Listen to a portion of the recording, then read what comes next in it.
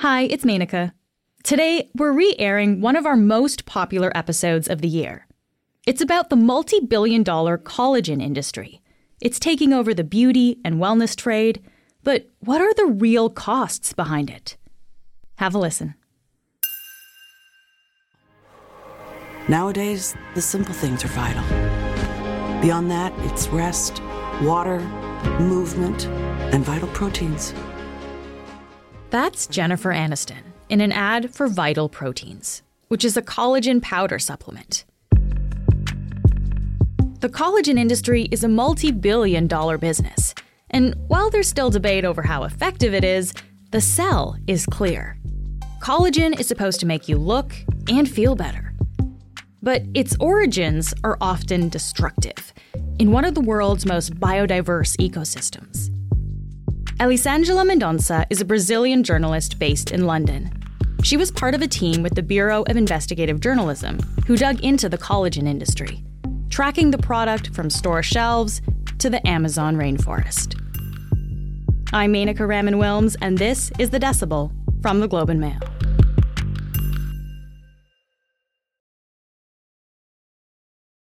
Elisângela, thank you so much for joining me today. Thank you for having me. It's a pleasure to be here. So collagen supplements are used for arthritis. It's also an ingredient now in the beauty industry, right? It's sold as a powder. It's in face creams. It's supposed to be good for your skin and your nails and your hair. But what actually is collagen? Yeah, collagen is the most abundant protein found in the human body, and it's essential, as you said, for the health of bones, skin, blood vessels, and all the body organs. It has also become very famous in the beauty industry because of its anti-aging effects, basically. But collagen can also be synthesized from outside sources and ingested as supplements.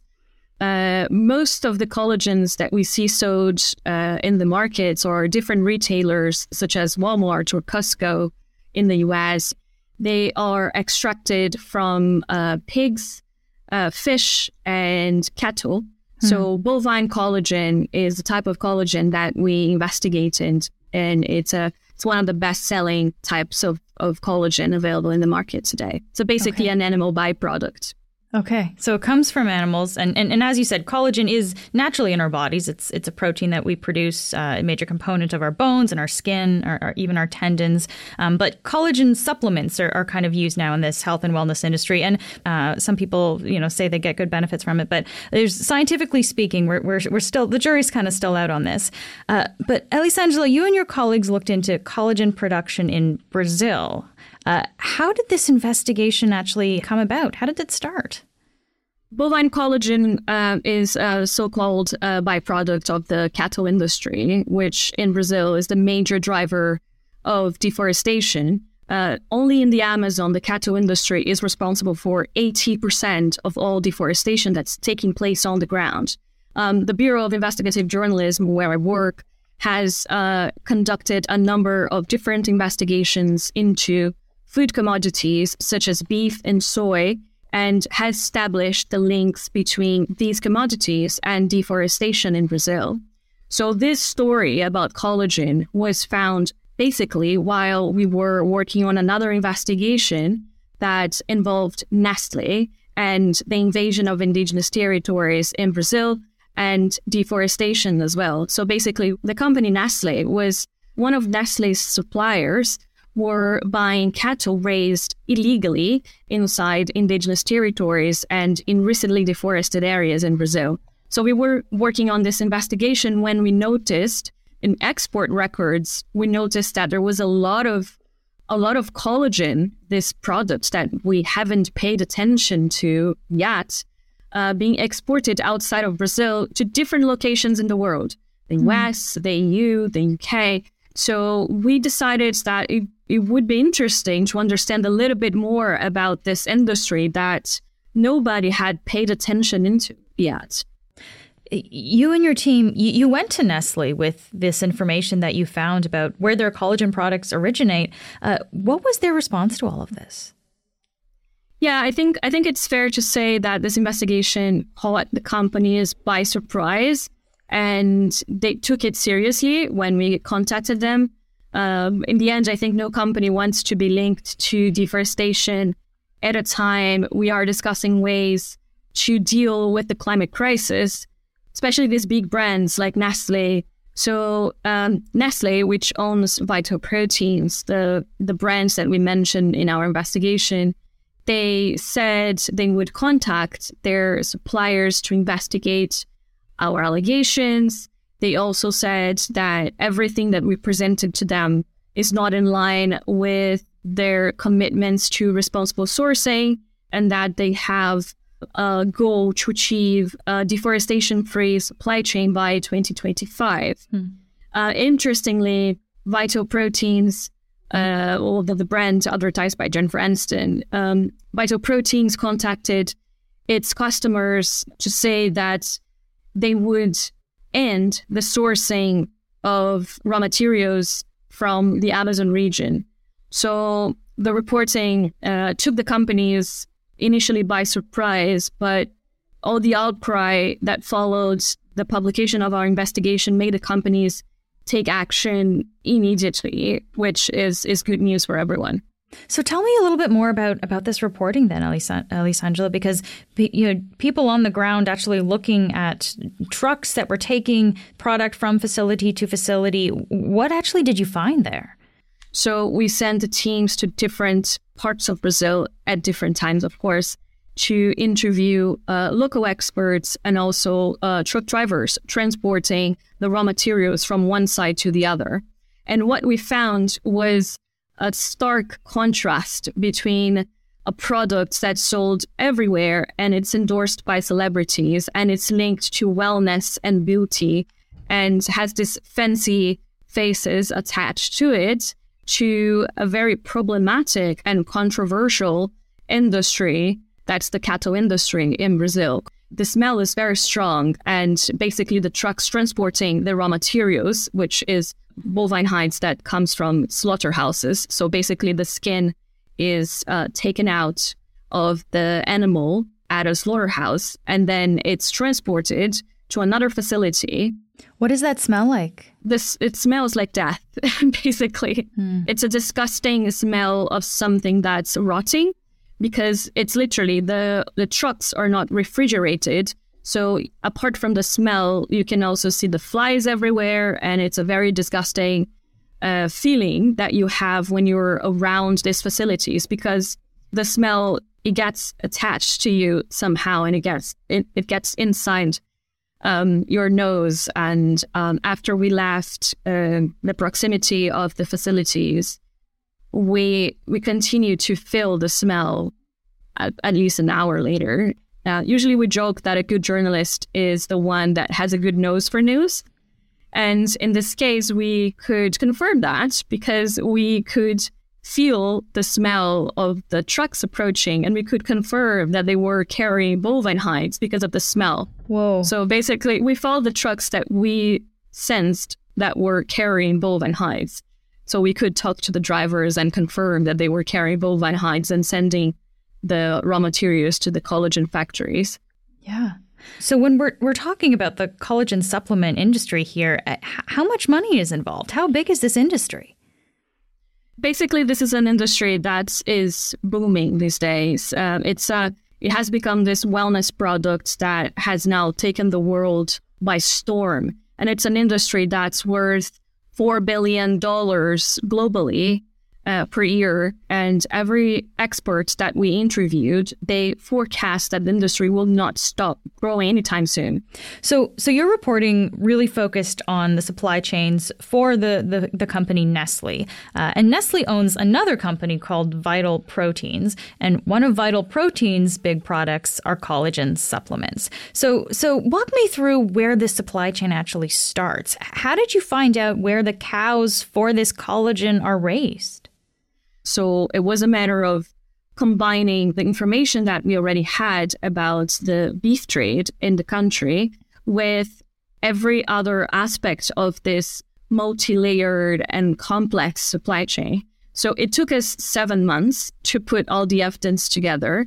And we basically combined public records with satellite imagery different data sets that we cross-referenced to make sure that we have found the connections between different companies. Because there's a lot of work to turn a cow into collagen powder. There are many companies involved. And we understood that the links between the collagen industry and the beef industry, they are everywhere. So it's a systemic issue.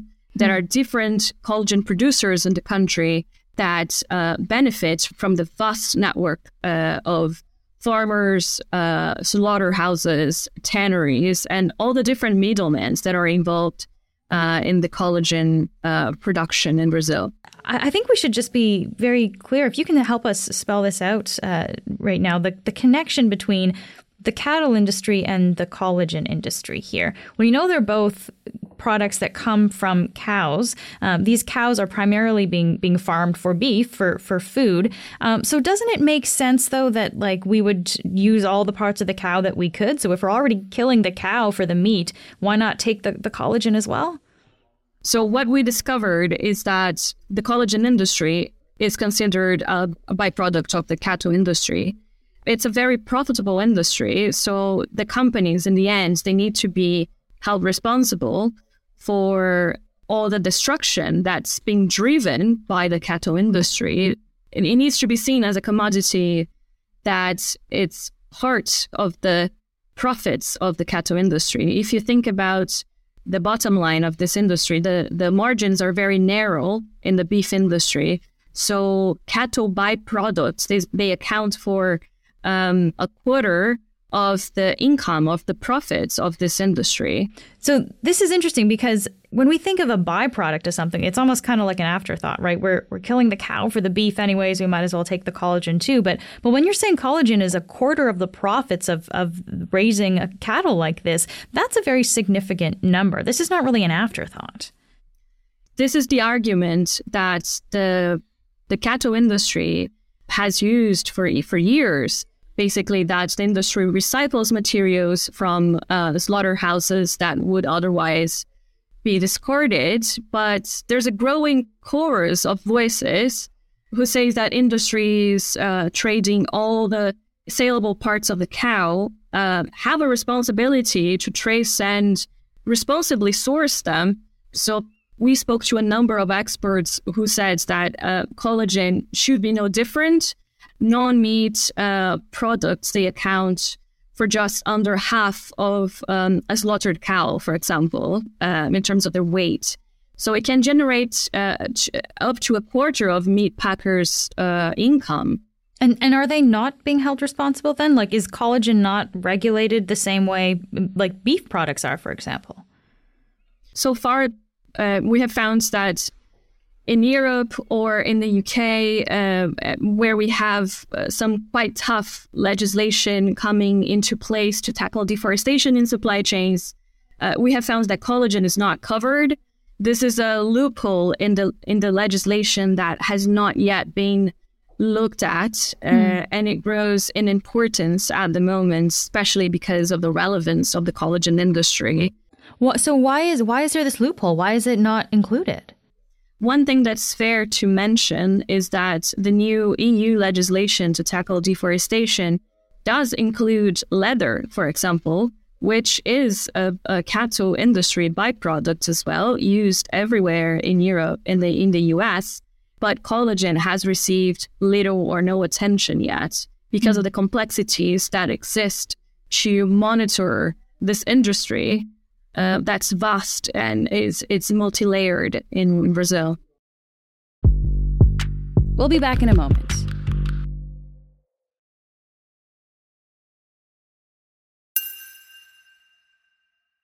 I want to ask you a little bit more broadly about the beef industry in Brazil, because it is a major beef supplier, but there's a wider political context there about why there is so much cattle ranching going on, so much deforestation in order for this to happen there.